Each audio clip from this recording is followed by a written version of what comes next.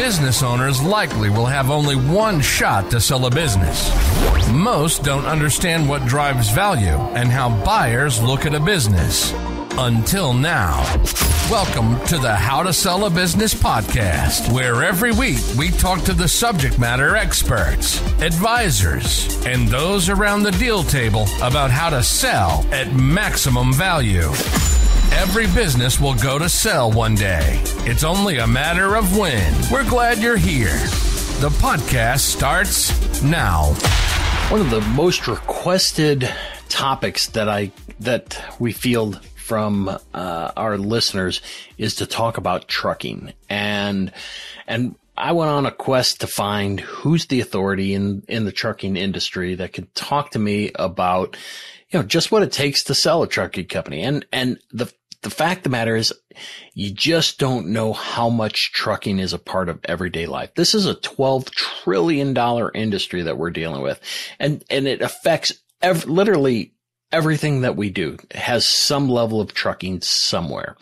So I had the opportunity. I found the Tenney Group, and Spencer Tenney is the president and CEO of that organization. And he is really the authority in trucking. He's second generation. His dad started the business, and he got into it as a deal maker. And truly, he educated me on so much, so many things about the trucking industry that I just didn't understand. Their practice is predominantly, bigger than the folks that we normally see, but the same things that we talked about are applicable. So and I think what you'll see and hear in the podcast is that the planning and how you approach succession is I don't want to say the same, but there's nuances that will make a huge difference in the sale of a trucking company. And that's what's important when you find a deal maker. So, and I would also be remiss is that Spencer also has his own podcast called The Hot Seat. And he certainly picked up a new subscriber. And I hope you'll, especially those that have asked for this type of episode, I hope you enjoy it, because I learned a lot, and I think you will too, especially when it comes to the nuances of making a great deal. So enjoy my conversation with Spencer Tenney of the Tenney Group. Well, welcome to the show, Spencer. Good to be with you, Ed. Thanks for having me. Well, before you came on, I kind of gave a quick overview of you and from your bio and about the Tenney Group, but I probably didn't do it justice. So if you don't mind, just take a couple minutes and talk about your M&A shop and what you're doing. I'm a third generation transportation guy. My dad drove a beer truck, drove a taxi in the Dallas back in the 50s and the 60s. And my dad swore he'd never get in transportation. I swore I'd never get in transportation. And here we are, 50 years later, advising on deals. And so really it got started. My dad started advising on business sales and acquisitions back in 1973. And I joined up with him about 20 years ago. And I'd always watched him, come alongside folks that literally make America move. They're the folks that are moving freight, moving passengers. And I was always kind of fascinated by the folks building these businesses and what the role that my dad played in helping them kind of come at that last moment and help them, realize the American dream and exit and, begin a whole new chapter in life. And so I went out and tried to do some other things, failed horribly in the music industry and did some other things. But ultimately just couldn't shake that high of helping business owners, go to the next level and exit. And so I teamed up with him. We worked together about 20 years. And then here we are today. I bought him out about 5 years ago, and that's what we do. We focus exclusively on primarily sell-side advisory, transportation logistics companies all across the United States. And the pocket that we focus on is kind of in that lower middle market of 20 to 300 million in annual revenue. And, right now we have about 19 sell-side engagements that fit that profile. And it's just it's a privilege doing what we do. Well, it is, and you got one of the best shops in the land. I mean, when I invite people, we do some pretty good vetting on who's kind of the subject matter expert, and your name kept coming up. So I'm real excited to visit about just what makes your practice special, and I guess and that kind of leads me to my first question is that trucking, there's different silos of trucking. Can you talk a little bit? Let's start there. What is trucking? I know we got long haul and short haul, but there's more subsegments. Oh yeah. I mean, it's a whole universe in itself. I mean, you say just, trucking logistics but when you think about the global market, you're talking about like a $12 trillion global transportation logistics market. It's enormous. And so you start breaking that into the verticals. I'll just name off just with what we represent right now. I mean, we have the liquid bulk. We've got dry bulk. We've got refrigerated trucking. You've got your traditional dry van. You've got your flatbed. You've got drayage on the ports. You've got intermodal. And so there's a host and of course 3PL and your brokerage that are the asset light component of that. And then you have warehousing. So all these things that make the supply chain, the greatest invention of humankind. I mean, all those things working together, that's what we work. So when we have an industry as broad as trucking, different areas tend to command higher values. Not to imply that they don't have value, but it seems as though what seems to be the hottest area to be in right now? I think the main thing is where we can get a sense for that is where is the highest demand for what types of companies are being acquired. Right. And I think when you have a market like this where the freight's pretty soft right now, you look at in terms of economically what's happening. The last 2 years, I mean, it was the wild, wild west. I mean, people were getting pretty much whatever they asked for to move freight, and that's changed over the last 6 to 9 months. And so, in this environment, what buyers are looking for are what types of companies have insulation from shifts within the economy and all different types of things. Who has profits that are insulated from that? So that's where you see. These specialized carriers. We did a deal with Keenan Advantage Group. They're one of the most prolific acquirers in North America and have been for 20 years. And, because of all the things going on, they really wanted to get into the brokerage space. They didn't have any expertise in that, but they went out and hired who was the best expert on the brokerage side in terms of transloading and dealing in the petro world as well. And, so that was just their whole deal. Is we want to acquire things that we know that we're not good at. We don't have an expertise. Who's already established that niche expertise? And so I think those are the folks that, alternatively, when you look at your traditional dry van kind of commodity based type deals, it's very harder for those companies to hold value in good and, more challenging markets. So the folks that really have smaller insulated niche markets, those are the people that are really sought after right now. I get it. So you had talked about the last 18, 24 months, everything was going great. And one of the things that in my research for this is that, as an industry as a whole, it's only forecasted to grow only a point and a third, which to me is astounding given that, so much manufacturing is coming back to the United States, coupled with that the retail spending is expected to be higher, which clearly prompts a higher demand for freight volume. So I'm kind of curious to know how that, what do you think of that? I mean, it seems to be conflicting. Well, I think if you look at it in whole, it's more challenging to make sense of that. But when you kind of break it out into pieces, like what you're describing, kind of that final mile e-commerce component, I mean, you're talking about 20 to 30% year over year growth projected over the next 3 to 5 years. That's very different than, some of your more commodity based, some of the things that have direct exposure. when you have major dips in the housing market, which affects construction, when you see Amazon and Walmart lay off thousands of employees, that affects consumer confidence, and that affects freight. And so I think so. Like when you blend all that together, that's why you kind of only see that 1%. I see. So it's I don't want to say misleading, but that number is totally misleading when you start looking into the various silos of freight.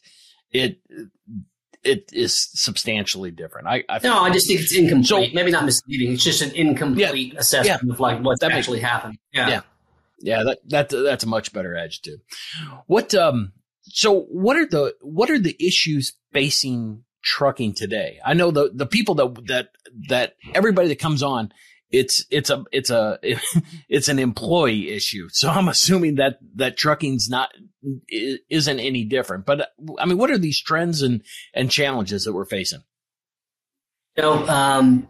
ATRI, the American Transportation Research Institute, led by Rebecca Brewster, does a tremendous report each year in trucking in terms of the top 10 issues facing trucking. And really, for the last 3 or 4 or 5 years, the top 2 have been driver retention and driver recruiting. But this last year, 2022, it was the first year that those have been surpassed in a couple of years. The number 1 was driver parking. There's only about 1 parking spot for about every 11 trucks on the road right now. It's a major crisis. And you think about all of this stress when these truckers are trying to, they've been on the road for 10 hours. They got to find a place to eat, shower, whatever else, and sleep, and they can't find anywhere to go. That just adds and compounds the challenge of trying to retain and recruit drivers because of how stressful this job is. And so, we joke about like, you need to thank a trucker for what they do. Like, this is a major problem because this is really affecting the morale, and the, just the overall experience of being a trucker. So we got to get this thing fixed. But those top 3 issues are pretty major.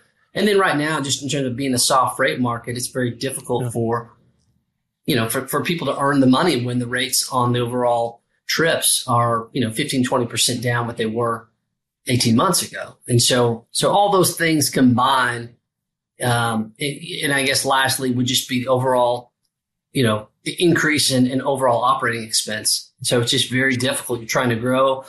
And that's kind of where we come in, because while we're seeing so much demand, even despite where we are with interest rates and economies, because the operating expenses are exploding. And the only way to offset that in many cases is through some type of acquisition to offset those rising costs. Yeah.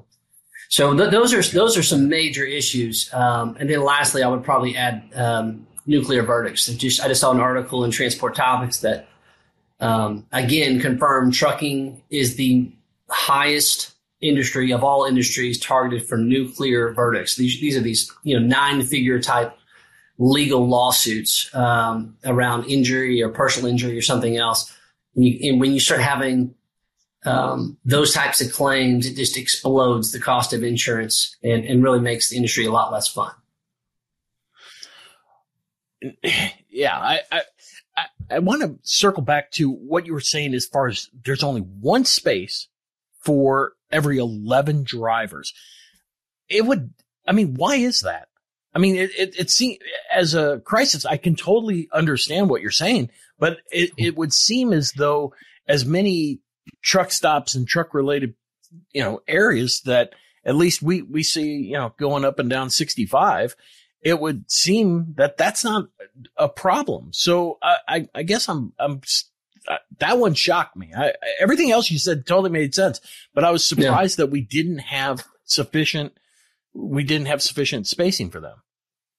No, and I think that, largely it's not something widely known by the public, but it has a tremendous effect on the industry. And we've got to I think that we're way behind on getting a solution around this. And it's one of those things that just kind of compounded very quickly. I think part of that is because when they put the ELD mandates in place where, they have computer logs that tell you when the drivers have to get off the road, they can't fake it. So now they can't stretch the limits and keep driving. They have to stop. And so I think that makes, forces a lot of the truckers trying to get to the same spots all at the same time. I get it. Well, like I said, it just, years ago, there was such a big push for people to buy, and, the truck stops were being consolidated. Like I said, it just caught me by surprise that not in a million years would I have thought that would have been the one of the biggest challenges facing the industry is especially with as much demand as there was to buy these truck stops. So interesting. The sale process on a trucking company. I mean, how much different is it for your pre-sale work and then, and then executing the sale versus any other type of business? I mean, you've got financial statements, you got due diligence, you have all the criteria that, that you have to do in order to facilitate a sale. I'm just kind of curious to know what differs in trucking. Yeah, I think that there's the key things are, I mean, the CapEx element's a huge portion, and trying to understand, fleet age, what type of, maybe deferred CapEx could affect, like maybe that they've gone up to a sale and maybe they have not made the continued investments into their fleet. And so I think savvy buyers understand what to expect. And so from a preparation standpoint, what our job is to do, and I was like, hey, we expect to go take this to educated buyers who understand this industry, and we understand how they're going to scrutinize this. So part of our preparation is to get way out in front of all of that and to have an answer for all the things in terms of how have they handled their fleet and their maintenance, how is it going to affect EBITDA moving forward and forecasting from a performance standpoint. But we also want to have a compelling growth story. I think there's a lot of different things that, in this industry is like, hey, I could double my business in, overnight if I had the drivers or if I had the equipment. Well, we need to make a defensible case if that is in fact true and integrate that in terms of, some of the investment highlights of the deal. But the main thing is we just want the overall performance to be defensible. And we also want to make sure that we fully understand what are the strengths and weaknesses of the business. And then based on what our understanding of the broader buyer universe specific to transportation logistics, where are the best synergistic marriages with those types of buyers? And then how do we customize our presentation specifically to those buyers in a way where they understand, hey, this is a 1 + 1 = 3 type scenario for this type of transaction. So I think that I don't want to try to make it something bigger than it's not, but those are a couple of the different nuances that we're very intentional about on the front end. We have to do CapEx. We have to check out safety. We have to look at the driver rosters to understand if there's going to be any safety concerns about transferability of drivers, because if you got 300 drivers and 100 of them aren't going to meet standard, safety measures, well, we're not going to get that deal done. We need to know that on the front end. Yeah, but one of a friend of mine up near Chicago. I mean, she has a trucking company, but it's predominantly aggregate. They're dump trucks and different things like that. I mean, right. And they're unionized, and they are fighting all the time with just not only retention, but and it sounds horrible, but the quality of the driver. I mean, that there's no way around it. And I feel for her because, she's getting to that age where, she's probably going to start thinking about, what does my last third of my life look like? And right. My goodness, they're fighting, it's a business full of landmines, and unfortunately, I'm not certain that she's going to be able to get. I don't want to say not get out from under it. I don't think she's going to be able to command the premium value given, how many. I will say this, that there are certainly challenges. I think union, that's a whole different animal. I don't even know if that's fair to compare that apples to apples. There's a reason why people don't want to buy, union driver or union driver bases when they're looking at trucking companies, or any type of company for that matter. But I do think that there's some phenomenal companies that have developed these cultures that really understand the mindset of the driver, how to communicate with them, how to honor them in terms of the work that they're doing.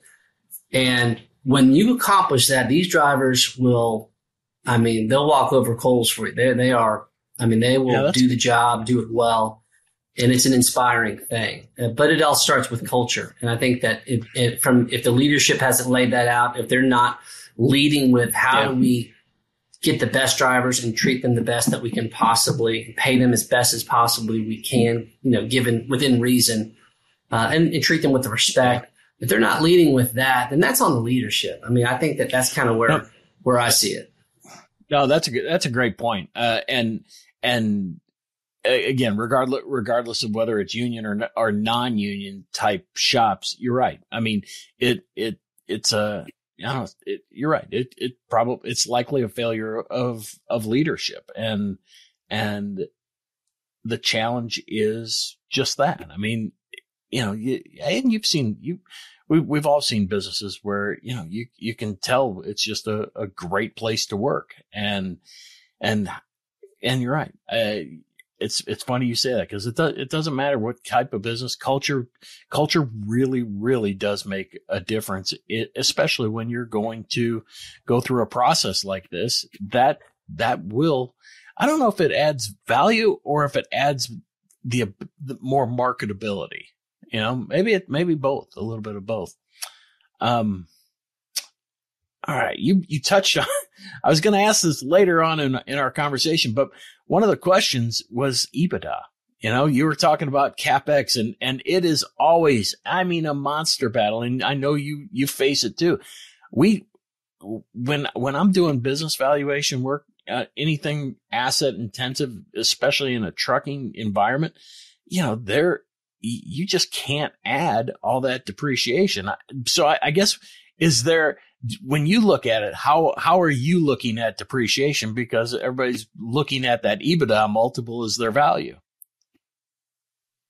I think what we try to do on the front of a process is we're trying to anticipate what is an educated buyer, how are they going to look at this ongoing CapEx expense, and how is that going to influence the way that they approach valuation.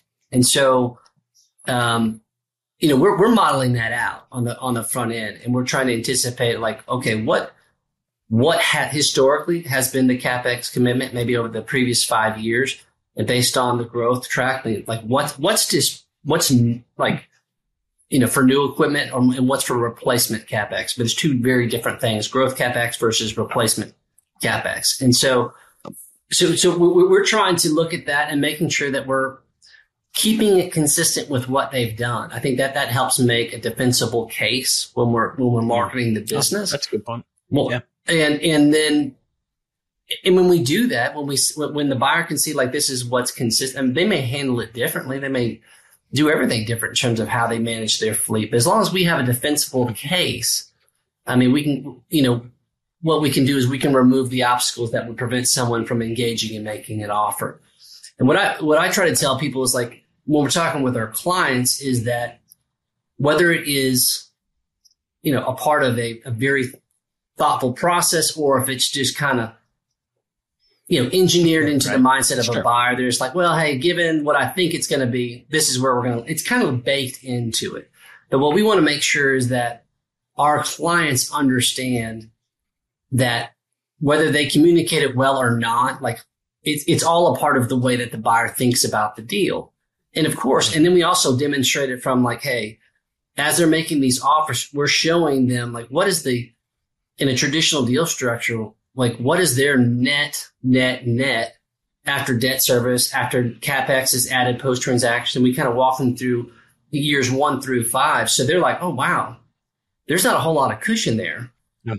I understand kind of where they're coming from. So I'm going to push hard, but clearly I can't push past this point because I wouldn't do that deal, right? There's no no. There's no way. Right, so right. I think it just comes with educating and modeling, using the tools that we have and developed to anticipate how buyers are going to think about it, and using the relationships we know in terms of how they manage their fleets. And so when we get to the point we're having that discussion, we've got both the buyer and the seller in a place where we're talking apples to apples. And then, we're in a good environment to try to get a meeting of the minds. Well, and you're right. And the funny thing is it's hard to argue CapEx. I mean, it just is, it's a real, I mean, you have to have it. And it's funny that, so often sellers are, they stop the CapEx, and you probably see it regularly, they kind of take their foot off the gas, no pun intended. And they start, stop doing the things that they historically have done in anticipation that the buyer isn't going to, it's just kind of going to gloss over it. And then they don't understand when they get that value penalty for the cost to cure the insufficiencies of the fleet. So I'm with you there. I just thought there was like a magic number. Yeah. Like, what, we take 30% of, the EBITDA or the depreciation, and that's roughly about where it should be. But I didn't think it was going to be that easy.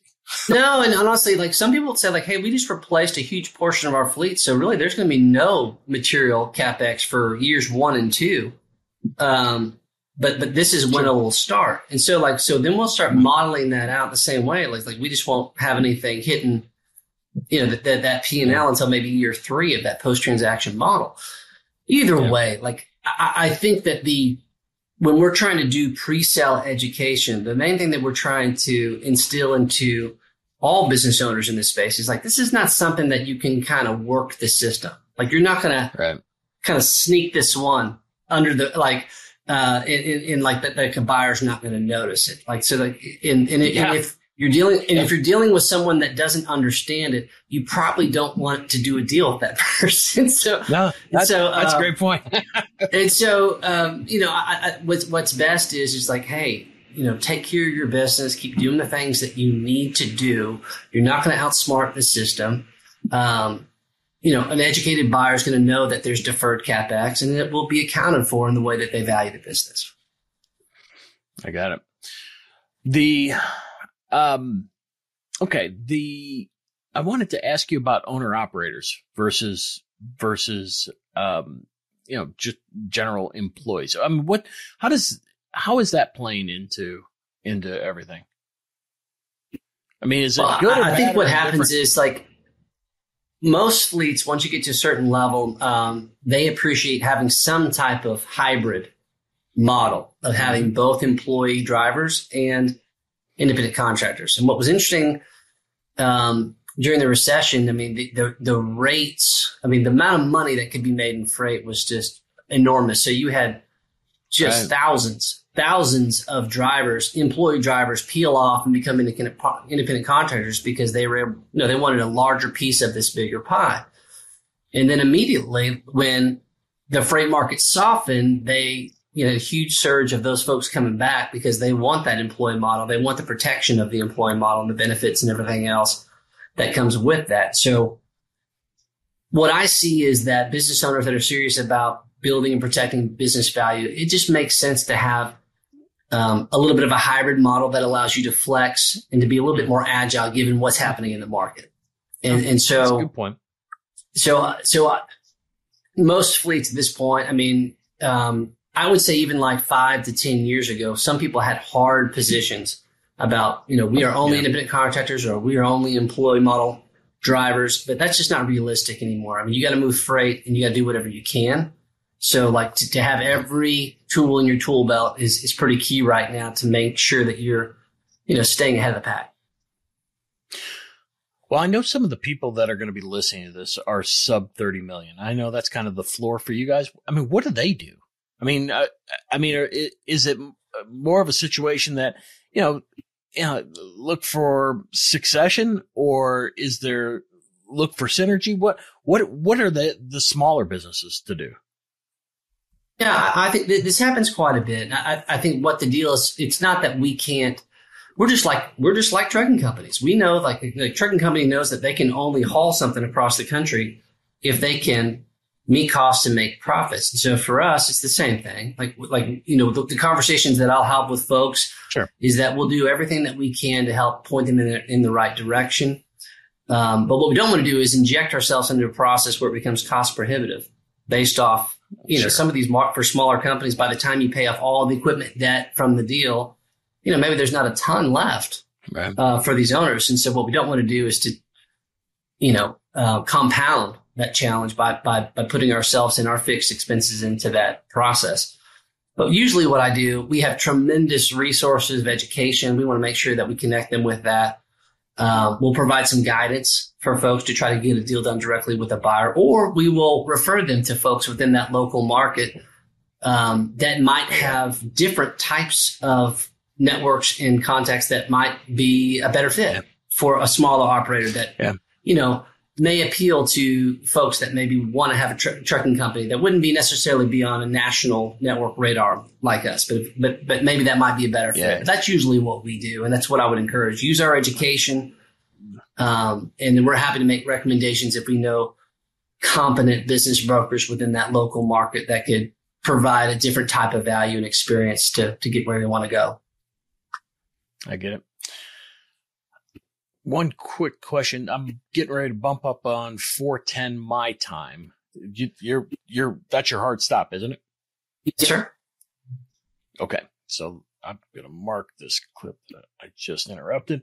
All right. So since we're coming to the end, I guess one of the things, two questions. One, I wanted to ask you, or I was asked to ask you, will we see, the Teslas of the semis out on the road, and how far away is it? And is it going to make any difference? So that's my first question. Any thoughts on that? I think there's still a bit. I mean, there's the technology is accelerating fast. It's inevitable. It is coming. Some of that's already there. I mean, they're out there, but in terms of like actually having, that is part of normalcy in terms of what happens in freight. We're still a ways from that, but I think that the developments are very exciting for what this means for the industry. And I'm excited too. I mean, I have questions just like you in terms of what that's going to mean, but, but what's interesting about as kind of where I see where we're at right now, we have a lot of different enhancements and some developments. But with each of those new developments creates more questions in terms of support, infrastructure. How do we do these things? And so that there's an idea and there's a desire to, I think a broad desire to see electrification ASAP in this space. But in terms of the reality is infrastructure wise, we got a long ways to go before we're going to be seeing that widespread. Amen to that.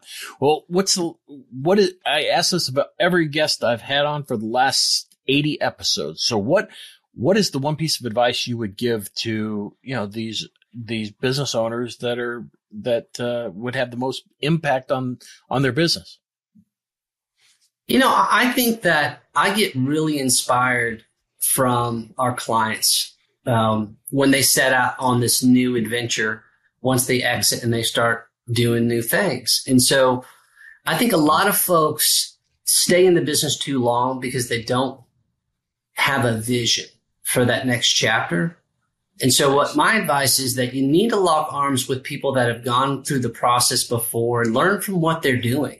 I've had clients that they've used the money from their proceeds. They basically created their own family office and now they're like their own private equity group. I mean, they're investing in deals and some have just done phenomenal things from a charitable giving standpoint, funding ministries in Africa and Haiti and doing all kinds of things that they never dreamed that they would be able to do.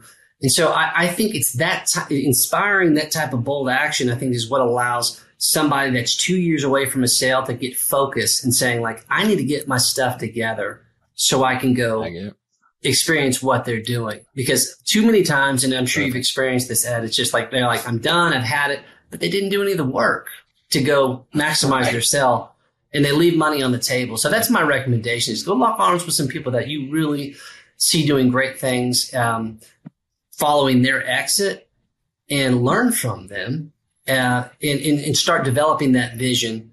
And I think that number one, you'll be much more prepared, and you'll have a better exit, and you'll just be able to start this new chapter of life much sooner and on much firmer footing as well. That's fabulous advice. So, Spencer, where can people find you? Best place, just our website, thetennygroup.com. But I would also follow us on LinkedIn or my personal or the Tenney Group's profile. We have tons of white papers, our podcast, In the Hot Seat, which we, just kind of talk about transportation and M&A and all the things. Just really fascinating guests. But those are really great places to kind of stay in tune with the work that we're doing. Got it. Well, I'll have all of that in the show notes, and you seriously undersold your website, because it truly does have so much content, so much educational opportunities. I mean, most of my questions some of my questions came right off your website. So again, I'm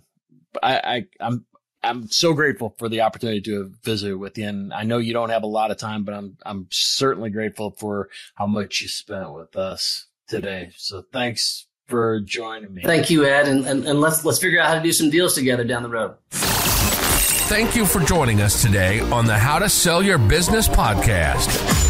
If you want more episodes packed with strategies to help sell your business for the maximum value, visit howtosellabusinesspodcast.com for tips and best practices to make your exit life-changing. Better yet, subscribe now so you never miss future episodes. This program is copyrighted by MISO Inc. All rights reserved.